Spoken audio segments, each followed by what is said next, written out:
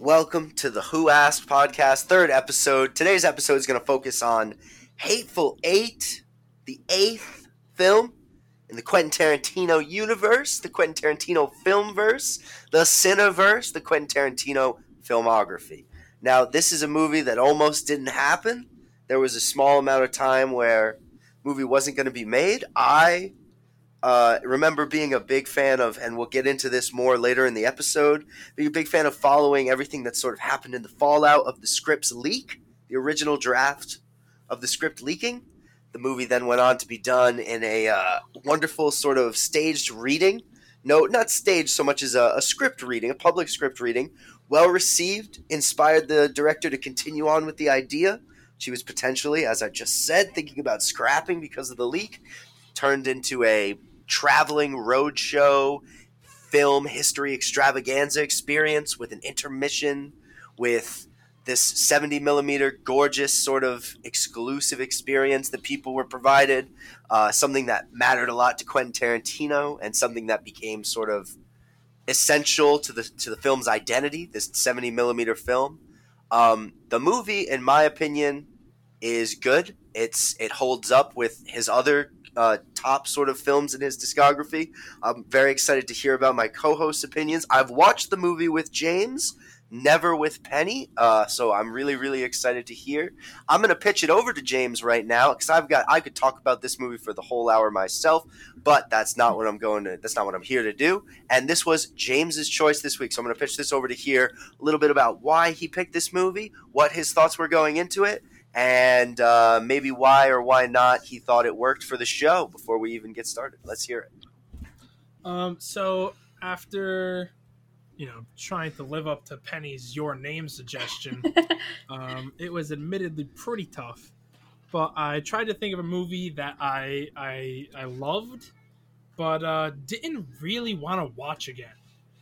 I wanted to not just pick, things I had great things to say about. I wanted, interesting, good movies that I feel are not really talked about a lot, because I would have just picked, Django for or Pulp Fiction for a Tarantino movie.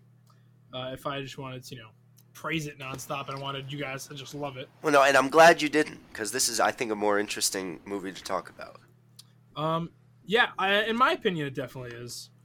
It is my favorite Tarantino movie. Not that I think it's the best. Although, actually, no, I probably do think it's the best. But I'm going to jump right into the ratings, and then I can give a quick synopsis. It's not very quick. The movie's 3 hours and 7 minutes long. But, all right, my rating. I gave this a solid 8.25 out of 10. Hear, hear. With the tagline, while being a long movie, Hateful Eight continues to keep you wondering, intrigued, and in suspense the entire time up until the end. Excellent. Very excellent. So, don't know what my 10 out of 10 rating would be necessarily off the dome, but I can say this is one of the movies I have seen more times than any other film in my life. I've seen this film double-digit amount of times, which is especially funny considering its length, but this was a movie that me and my friends watched in our college dorm constantly, sometimes more than once a week. We would just watch this movie over and over. I think it's very, very good as well. It's one of my favorites of his. Penny, what were your thoughts on it? Your sort of off the cuff thoughts. Very interesting. So, just a refresher, I'm not really a movie person, so I don't watch a lot of movies. I actually can get very bored when watching movies, and that's kind of what happened with a lot of this movie. I'm not gonna lie. It was kind of slow in parts, kind of hard to follow for me. If I had to give it a rating right now, what would I would probably say maybe like a 5 out of 10, honestly. I want to say 4 even, but the ending was pretty satisfying. I did like the ending a lot, so I'll bump it up to a 5. For your ratings, do you base it on the out of 1 through 10, or do you base 5 as your middle? What? Is your scale based off of 0, or is it based off of 5? Oh, I mean, I guess I could give a movie a 0, but I don't think I would. But yeah, sure. So 10 to 0, or 0 to 10. Okay. So yeah, but maybe about middle of the way. How I base my ratings is like 5 is basically neutral. I did not enjoy it and I did not dislike it. I Right. just watched it. Hmm. Anything above 5 was objectively enjoyable to some degree. Anything below 5 I did not enjoy.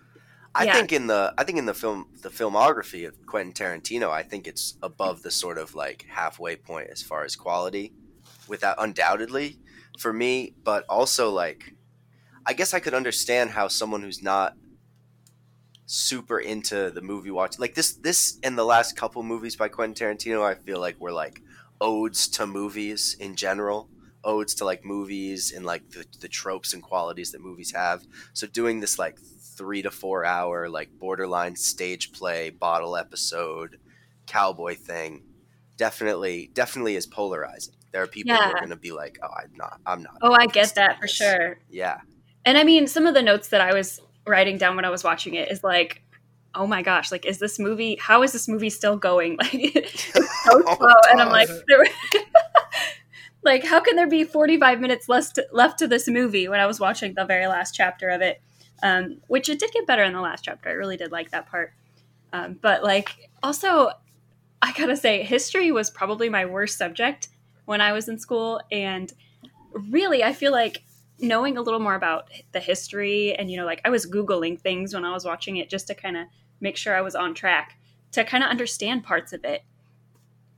That's wonderful. What didn't you understand, if you don't mind me asking? Well, like, it was obviously supposed to have taken place in history, I guess, like around the Civil War. Is that right? I was assuming like 1890s. Or after the Civil War or something? This is taking place like just after the Civil War. Yeah, so like, Really? yeah, they mentioned the battle of, where was some Battle battle? of New Orleans. No, they mentioned another battle, but I had to Google the battle. I've heard of it. Baton Rouge, the Battle of Baton Rouge. Oh yeah. I've definitely, I mean, I've heard of that. We've learned it in history, but Yeah. like I had to Google it to be like, okay, when did this happen? What was this referencing? Kind of just to understand more of when this was taking place, because the first thing they really hit you with is like they start saying the N word all the time, and like obviously Cool. you can Yeah. tell whites and blacks are not equal, and then the way he's treating the woman, and you could immediately, I could tell, oh, this is not present time. But I had to do some of my research to kind of catch myself up. So definitely, I don't think I was the intended target audience. So that being said, I think they did a good job though, but it was kind of lengthy. I'm gonna hit the very short synopsis really quick to catch anyone up who does not remember it or has not seen it, because this did come out 5 years ago. Yeah. But in 1877, the movie starts with John Ruth, the Hangman, and Marquise West, played by Samuel Jackson and Kurt Russell, not respectively, coming together to transport dead bodies that had bounties on them. John Ruth was transporting a woman named Daisy Domergue. She is basically what the entire plot. She is the MacGuffin that everyone is unknowingly playing for. During a blizzard that hits on their travel to Red Rock to cash in the bounties, Marquise and John basically get into a large game of Clue, of who done it, of Among Us. Among Us, yes, I wrote Who that down. was the imposter? It does have big Among Us vibes. With 4 people already being at the inn that they had to stay at, the haberdashery, I should say. The movie plays these kind of themes of who can and can't be trusted, who has done and not done stuff, while simultaneously unwinding the tale of what had actually happened at this haberdashery in the past. And by the past, it means that day. It all culminates with you trying to figure out who is working with Daisy. And it turns out everyone is working with Daisy. The twist was that it was not just 1 or 2. It was all of them, and then more. There was someone underneath the floorboards we didn't even get to that was working with Daisy to free her from this bounty hunter. In the end, the so-called good guys win. The bounty hunters win. A Pyrrhic victory. of It's killing so all those. interesting to call them the good guys. You know what I mean? Yeah. Because it's like by the very end chapter, you really have this feeling that like some of the moral people may be. And now Major Marquess is like just this perfect gray line, but him and the Chris Mannix character, they definitely win, and they definitely are like the law, putting out the justice that's talked about in that first chapter of it. But the way Daisy talks when she really drops the act and starts acting like herself, like you start being like, oh, like was this the good guy all along? Like was this the person who like though like repugnant and vile, like are they the people who might actually have the moral center? It's very very interesting Hmm. because none of them are good. Like that's the whole point of the movie too. Is everyone the way it's made and the characters are designed is to be like all these sort of side characters from old cowboy westerns that are completely untrustable, and you go through the whole episode / movie wondering, can I trust them until they either die or save the day. Yeah, I actually wrote, "Wow, what a ride!" in my notes. Like, even though it was slow at parts, every time there was a plot twist, it was like, "Whoa!" Like I did not see that coming. And it seemed like you said, it seemed like every character was a main character by the end of the movie. Yeah, absolutely. That was the number one thing I wrote in my notes and in my review, that every single character from the smallest part, so the black man who had just started working at the haberdashery Yeah. that had maybe 20 seconds of screen time, they had their own unique identity and story that you could like interpret. Like in the 20 seconds that man was on screen, he like you could tell that he had just he admitted he had just started the job. He doesn't care about them, and that he's a coward just trying to save his own life. Yeah, that's a whether you think wonderful he's cowardice, performance. but up until West, who was in my opinion like the protagonist of the movie, he got Samuel L. Jackson got top billing for the movie, but that doesn't really imply anything. Well, that Yeah, character actually is created. Well, something interesting. When this movie was conceived, it originally was conceived as a novel to follow up Django, called Django in White Hell, about Django being like stuck in a cabin in a blizzard with all these untrustworthy people. But the reason that he changed it to Major Marquess was like, or Marquess, was he wanted it to be there is no person that you completely totally trust. So Marquess is like the closest because he's replacing that Django character, but he made it its own character specifically. And I think to the movie's sort of like betterment, he made it his own. If it was Django and a Django 2, this would have been a worse movie, in my opinion. I completely agree. But the whole point of this movie really comes down to that great cast too. Everyone plays it great. Oh my gosh! So the well, I was gonna say one of the main characters, but so Kurt Russell, Yeah, one of the first guys that appears in the movie. All I could think about the whole movie every time he said anything was, "Is this Santa Claus?" Like, have you guys seen the Christmas yeah. Chronicles? That is Christmas my Chronicles. first. That's my first Kurt Russell movie. So, like, I'm like, why do I feel like Christmas right now? And I finally Googled it and learned that he was Santa Claus, and it just really threw me off the whole time because That's he's so vulgar and fucking funny. he's so vulgar and rude and disgusting. And I was like, just Santa Claus. So you can tell this movie is like a complete ode to The Thing, John Carpenter's The Thing, and that's a Yes. classic horror movie. A little fun fact that I learned in my research that I'd never known, despite seeing this movie so much and learning so much about it as much as I could. I found out that the score is made up of unused pieces of score from the original The Thing score. Not only that, Whoa. but the composer created new stuff Well, for this movie. that's exactly it. Is Yeah. Tarantino had never done an original score, so when he reached out to him about doing it, he mentioned, The Thing score is so brilliant, so amazing. The guy was like, well, maybe I can write something. I've got these other things going on, but maybe I can write something, and then I'll give you old, unused pieces from the original The Thing score, and you can, together with the theme and those pieces, you can do it. And then the next day when he saw him, he was like, I'm going to write even more. I like it even more. He read the script, and he was like, I'm going to write more. So he wrote a few songs, wrote like 30 minutes of new music, unused The Thing pieces, and just to finally top off the Thing reference, Kurt Russell, as a very young guy, is the lead in that movie, Penny. And that's like probably the sort of career-defining movie of his early career. And so that movie became like the only movie that Quentin Tarantino like screened to them specifically to base their sort of performances by or around. I did pick up on a couple of like humorous, like really dry humor in this movie. Like specifically when they like were trying to bust down the door and they were like, you gotta push the door down. And then they get in and they're like, you gotta board the door. Get 2 boards. Loved those parts. I died during that, and I kind of expected to see more of that humor, but I didn't see a lot of it.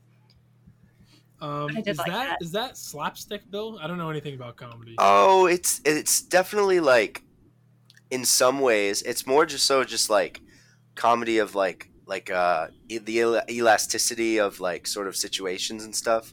That's like Bergman, but it's specifically it's just sort of repetition and like setting up patterns. So we know from the first time they enter that every time someone comes in, they're going to go through this charade of screaming as loud as they can because no one knows what to do. I wanted to more.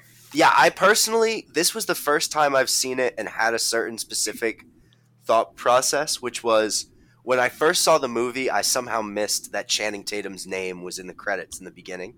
So when he popped out, I was truly so surprised because I thought he was uncredited. I thought he was unbilled, but he is billed. And I've seen that since then. Mm-hmm. And this time when I saw his name, even though I knew exactly where he is in the movie at the very end, or like right before, right after they kill Marco the Mexican, I was like, oh, how funny would it be if Channing Tatum showed up in like the 4th or 5th chapter as a totally new stranger who almost died. And he kicks this door into this place and they start screaming at like this Yeti frozen man. But like, obviously I think the way that it's done is better. It's such a great reveal that he's been under there the whole time. And then he has that chilling 4th chapter. I love them in that 4th chapter. That one's fantastic. I enjoyed that one.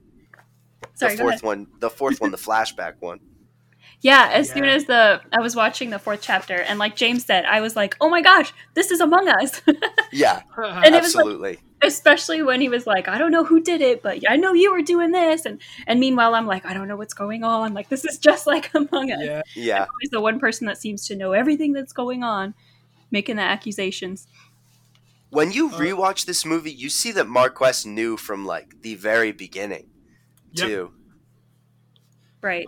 So I had 2 things. One, I was just about to say that I keep calling him West. Marquess. Is that how you say his name? I thought it'd be Marquis because it's a French name, but they all mispronounce it as Marquess because they have all those like Southern accents, even though they're in Wyoming. Everybody's got this. The Rebel. Oh, and let's just like I'm going to take a second and just talk about how phenomenal Walton Goggins is in the movie as Chris Mannix, as the sheriff. He does cowboys a lot, but he manages to make you enjoy watching this Confederate rebel renegade punk. Like, he's just like a young punk, and he is one of the best, like, most relatable characters. It's this perfectly written sort of like you really shouldn't on paper like this person, but comparatively to everyone else, it's like, how can you not like this guy and root for him? I don't know. I kind of hated him. I hated them all. I'm glad you did. That's definitely you didn't have a favorite? Oh, I don't know. I mean, I loved and hated a lot of them for different reasons. I don't know. But again, with the Southern accent, oh my God, I hated it so much. So I live in Southeast Missouri, which is like right on the border of what you would consider the South. So I don't know. I get really defensive about that Southern. Like, everyone will say, oh, you're from the South. No, I'm not. I associate that accent with some of the people that live around here that, you know, they take pride in their Southern.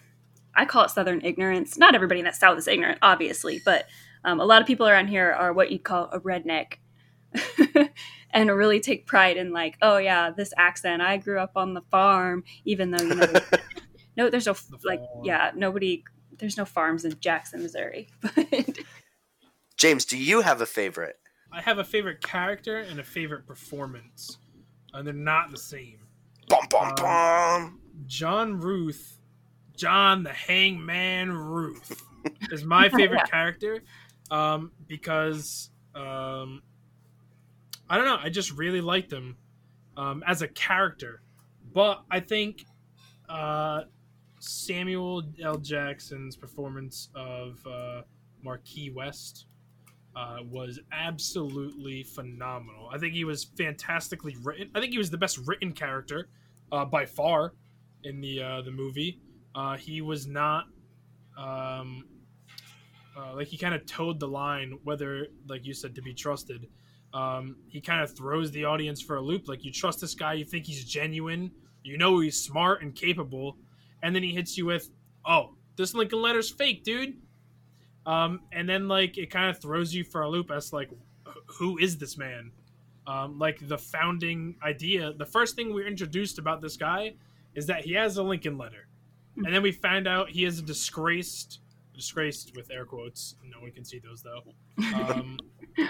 Union cavalry leader, with his one claim to fame being that he had a letter from Lincoln and it's fake. So, like, the two things we knew about him to give him, like, honor have been, like, taken away from him. And I just want to circle back for a second to that story. Penny, I talked about in the beginning, had you heard about the original script for this leaking before you saw this? I've never even heard of this movie. So that's good. I'm gonna flesh that out a bit then. Quentin Tarantino's talking about, I'm working on my 8th film, and Quentin Tarantino, I guess, like, historically, I listened to a lot of his interviews about this movie for this. So I heard him talking about how this was the first movie that he specifically set out to write multiple final drafts of. He would write the movie to, like, its completion, a full first draft that was, like, ready to be read, and then he would give that a whole, like, sort of, like, resting period, go at it again. So he wrote the first draft, and that got leaked on the internet. Someone leaked that online for, like, anyone to read, and so he almost scrapped the movie. And something interesting about that first draft that he had talked about was that the Lincoln letter in the first draft is only in one scene in the beginning. It's brought up, you see it, you hear about it, and then it's never brought up again. It's just sort of a character establishment, which I found super interesting because it's a core symbol of the movie and of that character, which is, like you said, top billing character, one of the last to sort of live on until they all die. It's a great piece, and it perfectly complexifies his character. Complexifies. But I found it super interesting in he talked about the second draft in this one interview. He was like, and at the end, the exact same situation happens. Chris Mannix, Marquess Warren read the Lincoln letter together out loud. Someone reads it to Marquess as they're both dying, and then they sort of have this little interaction, and it's done. But it was Daisy. Daisy and him were the last two alive. They're both bleeding out, and she reads the Lincoln letter because she hasn't gotten to read it yet. But I found that to, not as good, but a super interesting idea for an ending. Yeah, in the first draft, she just gets capped up. Do you remember when she got shot in the foot? Yeah. That she just gets shot in the head in that original leaked draft. She dies right there. Oh, I wonder, like, why did they not just kill her, like, way sooner? So many times to kill her. Totally. Yeah, like, especially after John dies. Like, he's the one that wants to keep her alive. He's like Samuel L. Jackson's character says, like, that's the only person who wanted to see you go there alive. Yeah, now you so can just then be killed. And then they don't kill her for like an hour and 15 minutes. So I thought about that, but there's definitely purpose, and I imagine with how practical and intelligent Marquis is, or Marquis, I'm just gonna call him Mr. West, like Kanye. Mr. West is Marquess. Marquess. It got to the point where he knew someone was helping Daisy. With Daisy dead, these people would have no reason to not kill them. Yeah, it would just become a shootout as soon as Daisy's the thing keeping them holding up the facade that they're the good guys. It's weird because Daisy is the thing that everyone wants, and Daisy is the thing everyone is willing to kill over. But at the same time, Daisy is the only thing keeping order because it's the thing that the two sides want. That makes sense. One doesn't care if she's dead or alive. They want her and their lives. Mm-hmm. But the other side, the Damagu gang, wants Daisy alive, obviously. Mm-hmm. So as soon as Channing Tatum shoots Samuel L. Jackson in the floor from the floorboards or from the basement, whatever, my first thought was, my first thought is, why didn't he just keep shooting? You know, Samuel L. Jackson was on the bed. Seems pretty easy to locate via sound. He's not moving. Yeah. And then I thought, because there's two of them, and if he shoots again, they'll just shoot Daisy immediately. So I assume that off screen they were probably like, yo, you shoot again, we're going to put a bullet in her head. So again, she's the only thing standing between them and death. Uh-huh.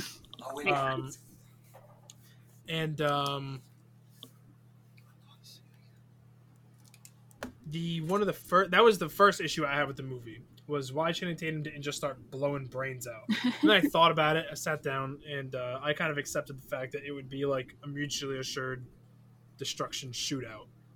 I had some issues with the movie, obviously, which is why I didn't give it a 10. I think length is definitely one of them. As you said, Penny, I was, intrigued. I was thinking the entire time. I was in suspense the entire time. But wow, this was a long movie for one setting. Basically, it takes part in one room or one building. You can see basically all the characters at once as soon as they're gathered, which is at the end of the first chapter. So, the last 4/5 of the movie.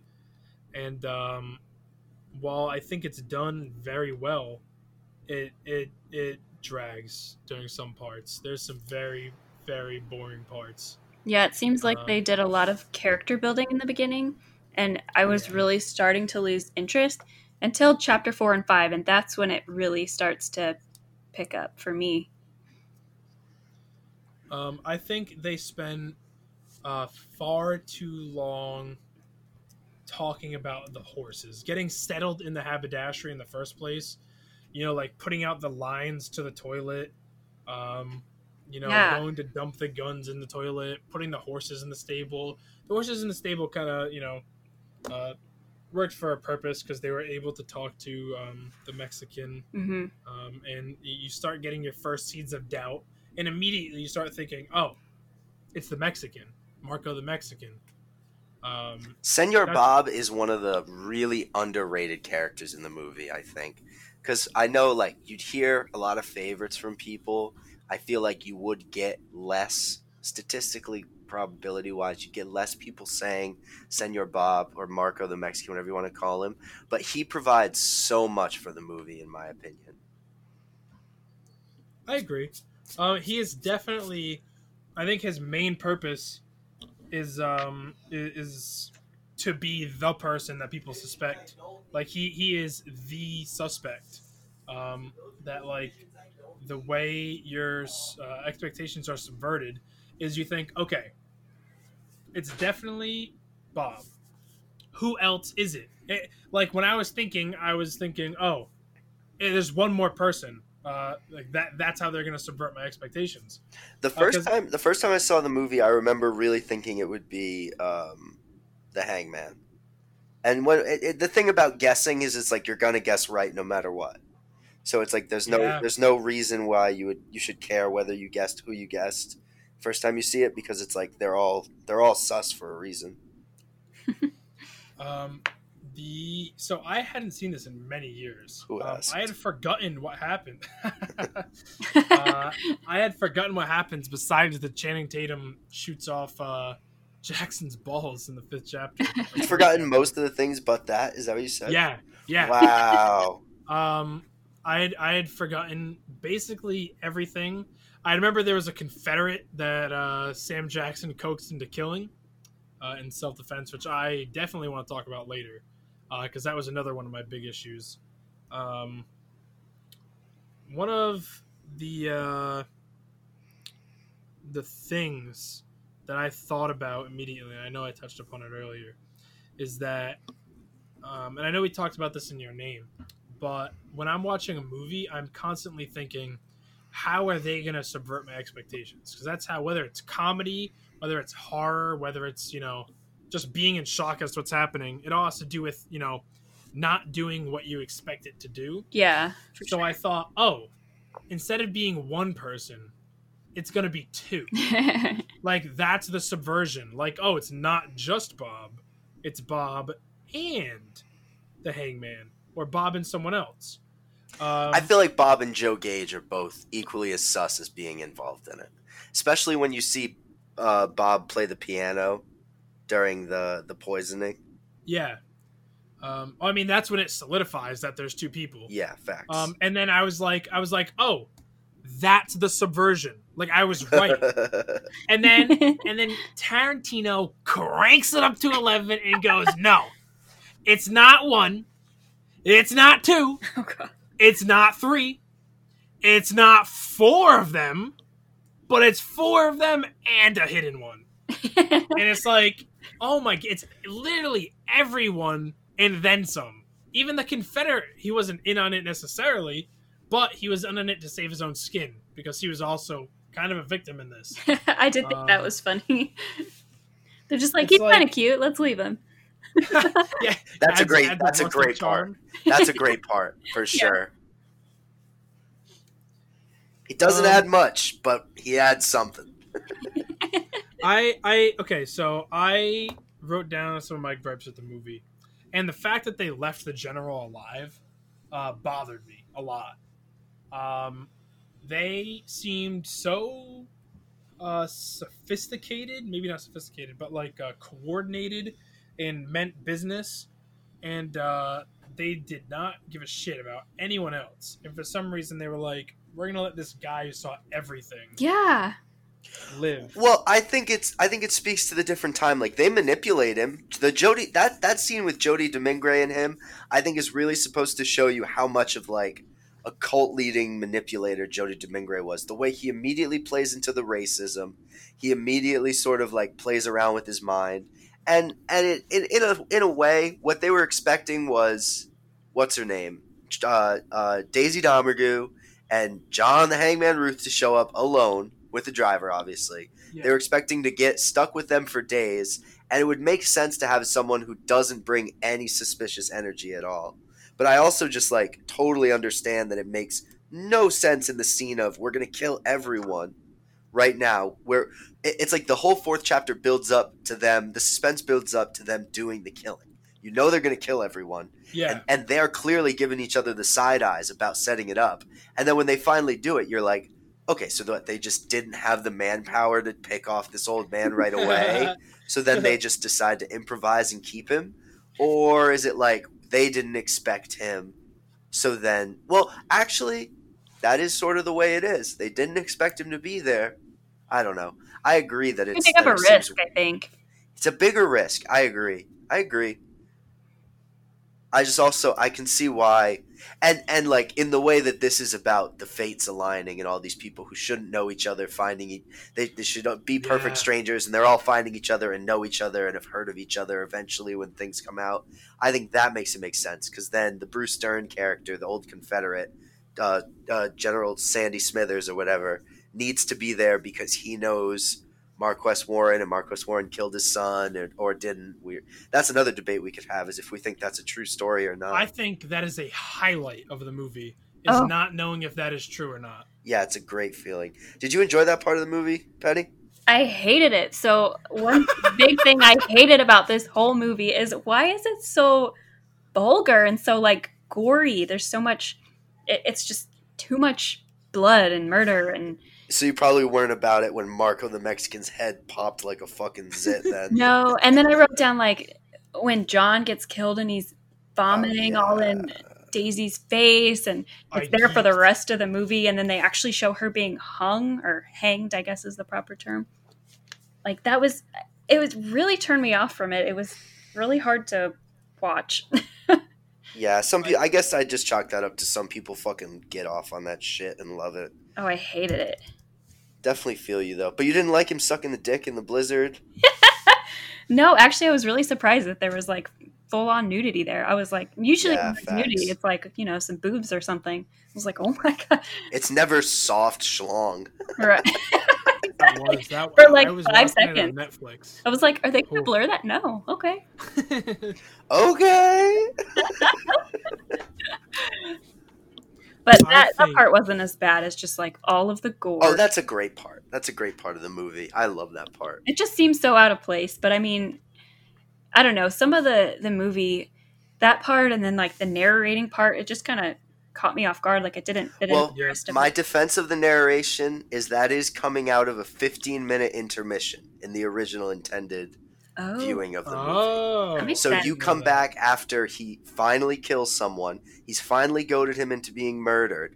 And like, I'm not going to defend it because I think Tarantino's next movie, Once Upon a Time in Hollywood, also employed the only using narration 1 or 2 times thing, which is like, for me, I dig it because I love little absurdism, and I love a little absurdism in my filmmaking, and I love sort of like pointless things being thrown in here and there just that work in the moment. But I understand people liking consistency and not digging it. For me, first time I saw the movie, that narration was far and away my favorite part. Well, my favorite Tarantino part in a Tarantino movie up to that point. I've since reconsidered because he's got some better roles in other movies, but I really liked that narration the first time I saw it. And I think a lot of it had to do with me sort of going in with the mindset of like, oh, and now there's a break. It's a tough movie to say. It's like 2 movies without an intermission. Because you get that big moment, and then you run right into the coffee puke. You run right into all the blood puke. It happens right away. I love the line, Joe Gage volunteers to go outside with the bodies. The rest pick straws. Obi lost. And you know he has to go out in the blizzard again. That's very funny. I think it was also for people who had a second watch. You could immediately tell who poisoned the coffee because anyone that went out in like sub-0 degree blizzard would drink coffee, which Obi does. Yeah. But Gage does not. And Yeah. it turns out obviously Gage is the one that poisoned it. Yeah. The narration kind of took me out of it for a second. It didn't bother me too much, but it definitely was like, what's happening? But now that you say that, like 15-minute intermission, it makes a lot of sense. I wasn't really a fan, wasn't really not a fan. I don't know. I was pretty indifferent on it. But my biggest issue with this movie, and then I can go into stuff I liked after we discuss this, is the whole movie, and touching about the brutality and vulgarity that Penny was talking about, is that this setting takes place in this, untamed frontier, of Wyoming. The whole thing is that there's, it's a blizzard. It's an untamed wilderness out there. The blizzard is a character in and of itself. Yeah. Very much so. There's, the whole thing revolves around gangs, this massive blizzard, a missing son, bounty hunters. Like, this, is the Wild West. It has a sheriff, a hangman. Like, you can't get any more frontiersy than this. They even literally quite on the nose talk about frontier justice. And so it's very much in the time frame of, the brutality of the frontier. And it portrays that. And then, for some reason, a black man goads a Confederate general into grabbing a gun that everyone saw it coming. Everyone saw that he wanted him to do this. And then he shoots him with a very flimsy self-defense, argument, I should say. Self-defense, defense. And the openly racist Confederate sheriff is just like, all right, the legality checks out. And I know they said, they argued about it, but that's not what would have happened. The sheriff would have killed him, instantly. He literally said that he idolized that general, and then he goaded the general into grabbing a gun just so he could kill him with that super vulgar story, which may or may not be true.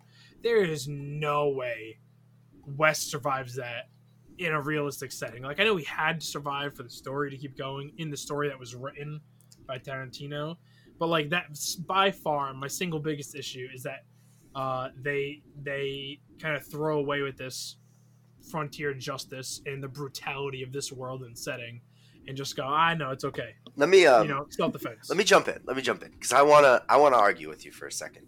I want to defend this idea that he would get away with it even in 1877, but only in Minnie's haberdashery, only in this microcosm of America, not in America as a whole, not in the frontier as a whole. I agree with what you're saying, but I think if you look at the remaining people around, Chris Mannix is entirely alone in thinking that he should die. You got John Ruth, who's still going to be on the side of Marquess because Marquess is helping protect Daisy. Daisy's chained up, but she would want Marquess to die. The rest of them aren't going to try and kill anyone because they're waiting and biding their time to save Daisy. So they're going to be disinterested. And I'm going to jump to that next part in the movie where Joe Gage surrenders. Do you know what I'm talking about? When it all gets slowed down and Joe Gage is going, I ain't got no gun, Sheriff. I ain't got no gun. Yep. And that's when you like really get confirmed that Mannix is a sheriff. He's for real, like supposed to be this like justice law guy. I think Mannix wouldn't kill Marquess unless it was a resounding, anonymous, like, you got to kill him, Sheriff. Like, you got to kill him. He just killed that white man. Also, like, I'm speaking out of my ass because it's like a movie with, I just want to play devil's advocate a little for that because I sort of enjoy the idea of that happening, and the rest of them sort of the hangman who is really a gang member fronting as a hangman, a sheriff who's not enlisted or like initiated in yet, and John Ruth all arguing whether or not Bruce Dern had it coming is extremely interesting to me. Very funny. While he sips brandy, like, it's a great picture. It's a great picture. Yeah, I just, like, fair. I understand what you're saying, that I agree, Chris Mannix's character does seem to actually be a sheriff instead of, letting his racist views dictate for his frontier justice, or subversion of justice into frontier's justice. I don't know. Penny, did you like the part where he's going, my theory that the ugliest guy did it? I wrote down the quote, I fucking knew it. Yeah. It reminded me so much of Among Us. It was like, I told you so. That didn't really have any idea what was going on. That's so funny. So funny, Penny. Yeah, I wanted to bring this up, and we are already sort of getting into a close to wrap up time. So before we lose our sort of time to discuss this in full, I wanted to bring up how this movie was shot on location in Colorado, not Wyoming. They built Minnie's haberdashery in the middle of the Colorado mountains, and they waited for blizzard days, and they shot. Oh, wow. So they shot in blizzards in this sort of time period, authentic looking shack. And then they rebuilt Minnie's haberdashery on a soundstage in LA, and they filmed all the interiors again. Oh, my gosh. They had 2 settings worth of film footage to pull from this to make this, and That's crazy. They could pull stuff with the real, genuine sunlight breaking through the slats in the wood, or the sort of fabricated soundstage stuff for cover-ups and better interior close-ups and stuff. And they shot the whole movie on a crane. What? Like a film crane. I don't know if you've ever seen an image of like an old-timey like film camera crane, like they used to make like Ben-Hur and shit. Huh. But they shot the movie with the camera on a crane. Constantly sort of, I don't know about every single shot, but most of them. And if anyone's listening to this and knows a goddamn thing about Hateful Eight trivia, we know about the fucking guitar thing. Yeah. I don't want to fucking hear someone later that we happen to know being like, I can't believe none of you brought up the guitar fun fact. What a crazy story. I will say, this movie there are some quotes that I just absolutely loved. I generally don't really care about quotes. Just like music, it has to be exceptional. Like Your Name, the music was exceptional, so I really liked it. This movie, music, whatever. I generally don't care about quotes, but oh my god, this movie had so many good quotes. A bastard's work is never done. Do you want to know the day he died? The day he met me. I fucking knew it. That's one of the also- funniest parts for sure. I loved how the 5th chapter hit, and all of a sudden, bushwhacking became a word in every single sentence. It was not used once. No, it's just And the end. Yeah, you're right. And then, you're a bushwhacker. Stop bushwhacking me. I'm going to bushwhack you. I was like, what? I don't even know what this means. This could be a horrible slur. Have you looked that it I up just said since? 6 times. Have you looked it No, up since? I don't know what it you means. should look it up. I- It's just like an old-timey Western term for killers and vagabonds, I'm pretty sure. I just absolutely loved it. I also really liked the Actually, I wanna specify so you know. I looked it up because for a second I was like, wait, I think I was wrong there. Bushwhackers were the specific sort of renegade, continually fighting past the end of the war Confederates that were like waging war, and there were some Union ones too, I'm pretty sure, but they were just like the military forces that didn't stop fighting the war after the surrender. But then it just becomes a sort of like synonym for like killing out of turn and out of cold blood and that sort of thing. There was a quote that I liked. It was when John Ruth said, no one said the job was supposed to be easy.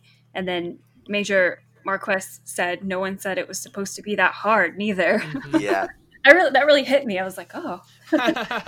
I love the part because I love to hate Chris Mannix. Every time I see this movie, I get a special joy in how much I despise and geek at Chris Mannix. And that part in the very beginning where he sets off with the most vile, racist storytelling and terrible things about Marquess, even though he's got the gun on him. And then he presses the gun against his head and he starts smiling going, y'all got me talking politics. That is, I'm going to just sit here and just let this carriage rock me to sleep. Think about how lucky I am. That part is fantastic. So stupid.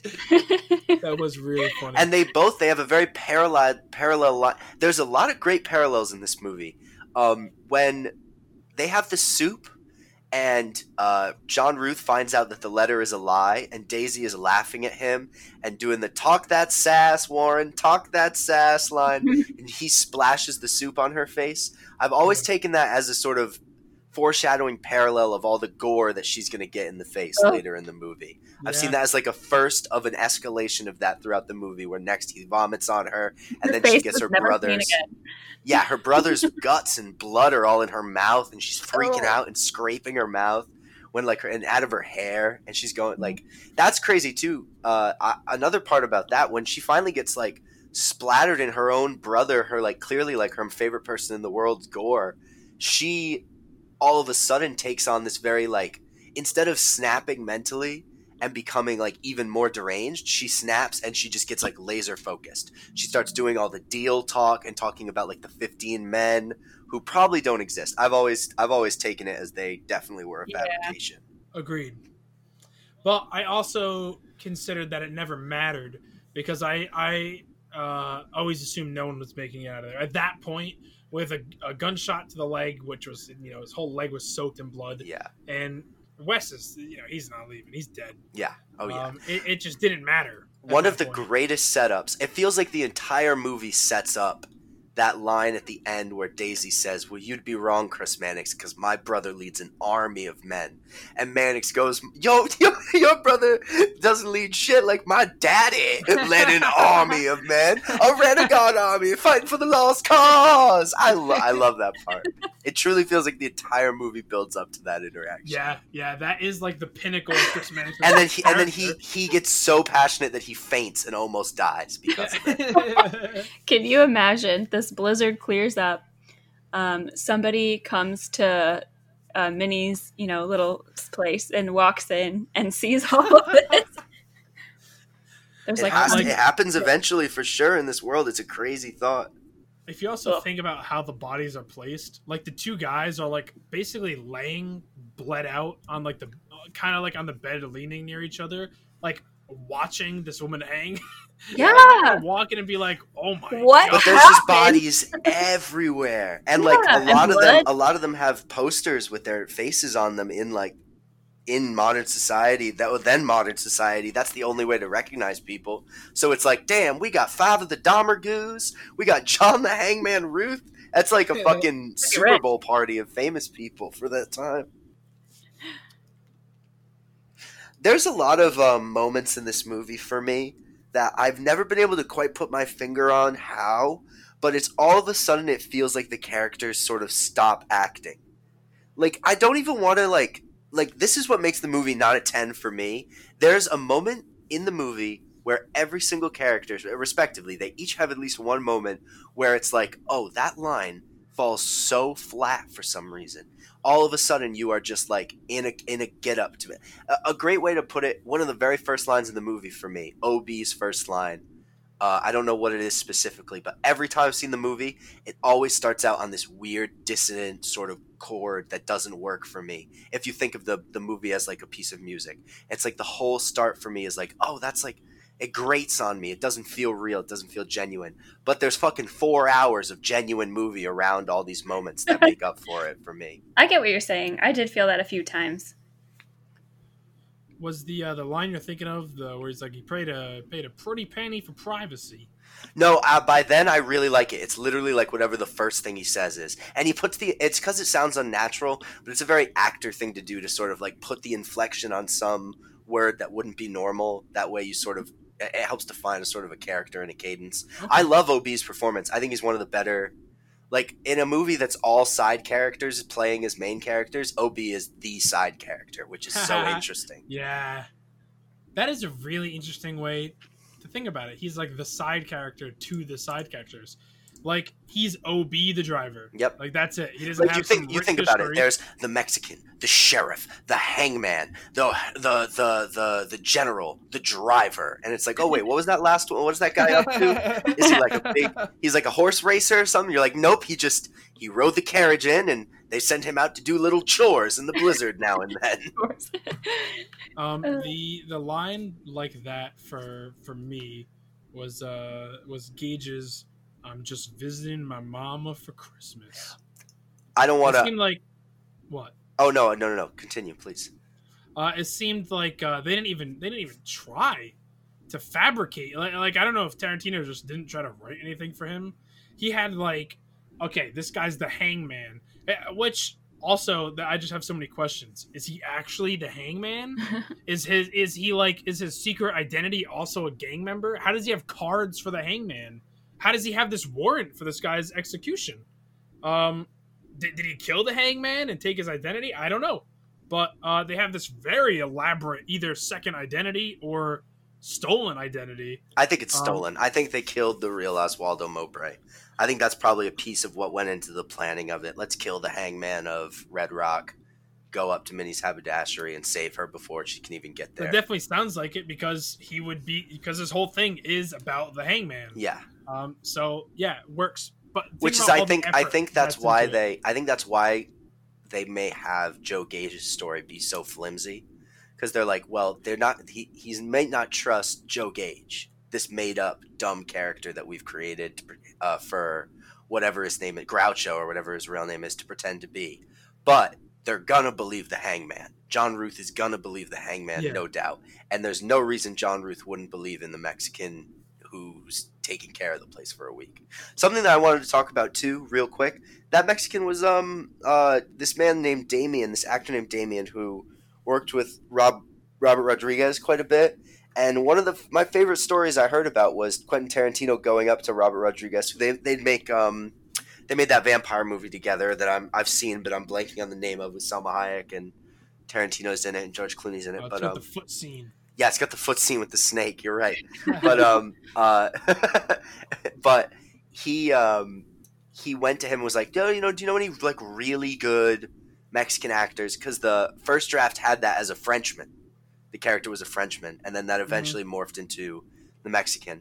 And he was like, oh, you need this guy, Damien S. something. Damien, I don't want to, I mean, he's not going to ever fucking hear our podcast, but I don't want to discredit him. I'm going to look up the cast real quick so that I can just fucking say his name for real.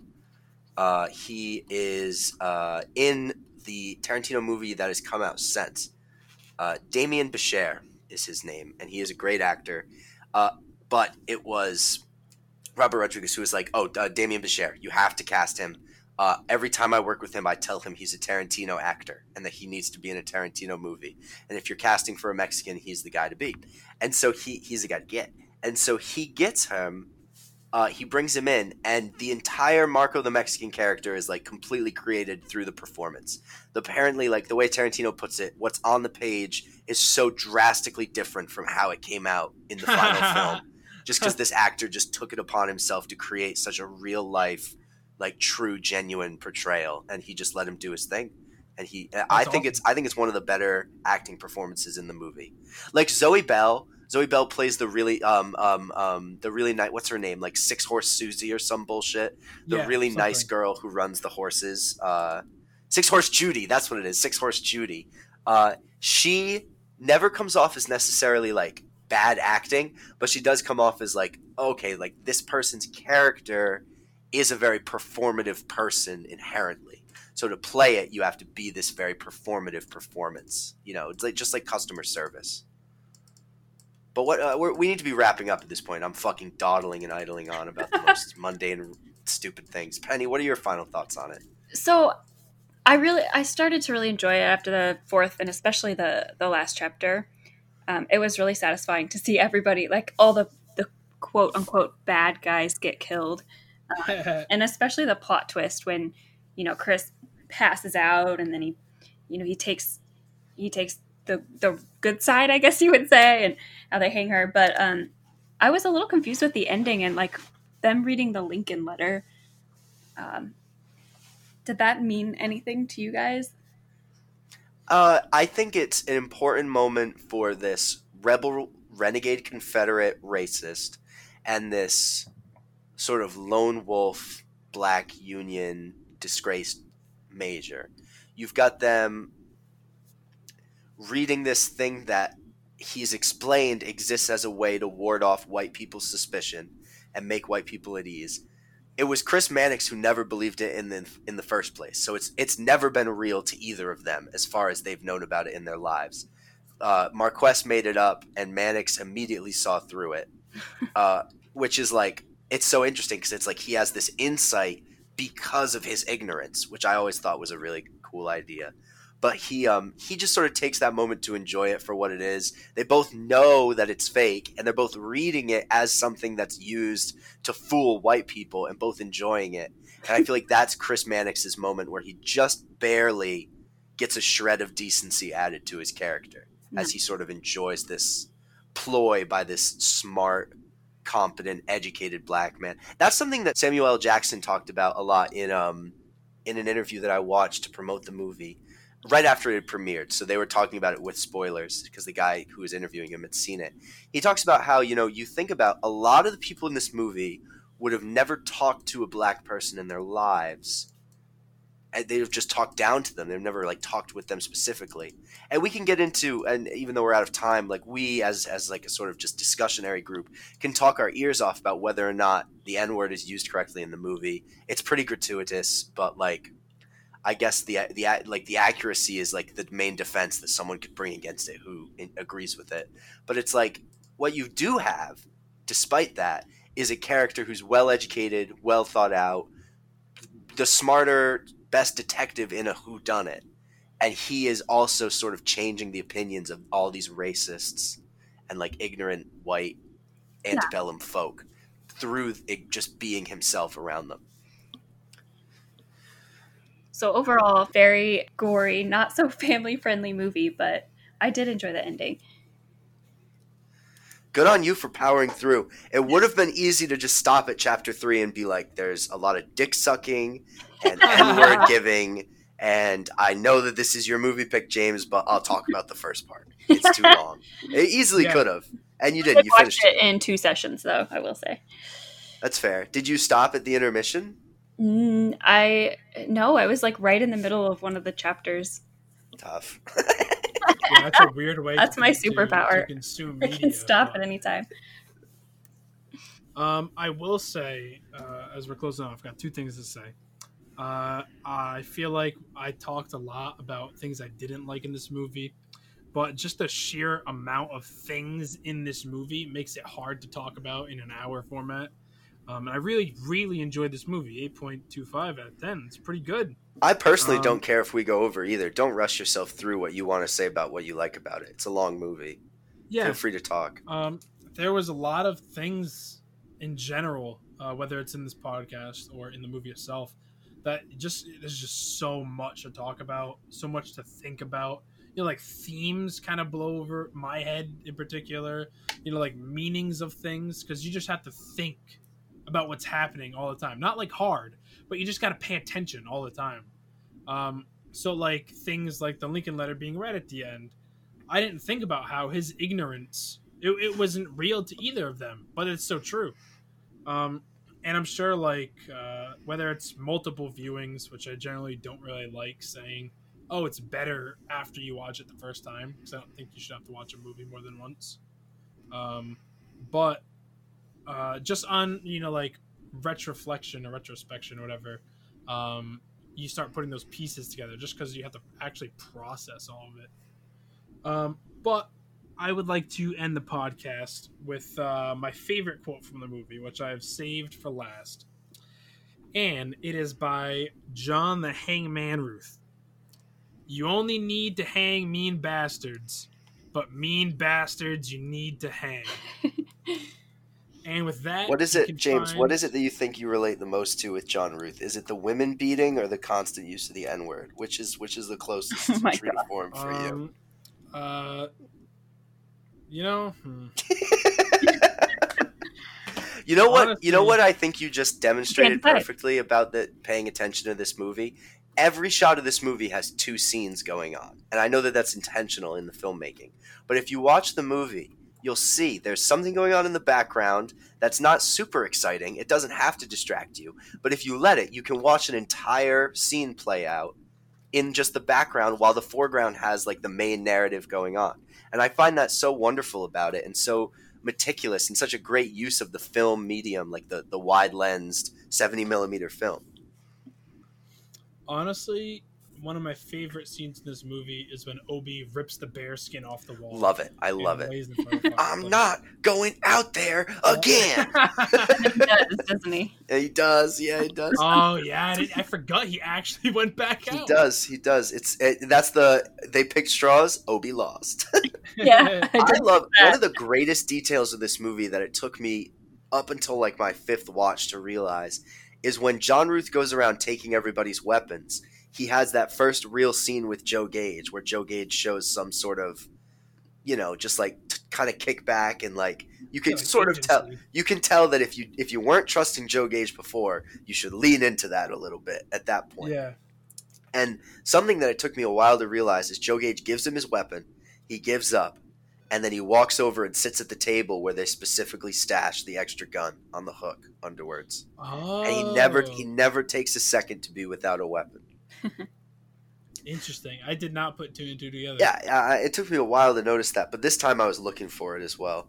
I didn't want to ruin your send-off with the mean bastards need to hang line. That is one of the better lines in it, and we can't do another hour of this, but it'd be easy to with how fucking long this movie is. I could fill up a whole nother hour just saying that quote over and over again. But no, I think that's about it. It's a great movie. I'm glad that you watched it, Penny, even though some of it was like a drag or a droop. I do like that you've got it under your sort of it's been absorbed into your brain computer, and one day it will influence you in some way. Or you'll see Jennifer Jason Leigh in something doing some totally different performance, and you'll be like, "Oh, is that Daisy fucking Domergue right there?" That played with Santa Claus in that one movie. Crazy that's all you know Kurt Russell from. We got to add Big Trouble in Little China to the viewing. I would love to see your opinions on that. It. Oh, you haven't seen it either, James? Nope. All right, well, this might have just become a teaser for the next episode. This is also my second Kurt Russell. I've seen parts of it, never seen the whole thing. The original It. I've also... You mean the original of The Thing? Oh, yeah, what did I say? You said It, but that's fine. All right, so next week, the Christmas Chronicles, right? Christmas Chronicles next week. Next week we start Roger Rabbit. Yeah, we're doing Who Framed Roger Rabbit next week. You can find us anywhere you get your podcasts: Google Music, Apple Music, Podcasts, Spotify. Who the fuck asked? Yeah, who asked?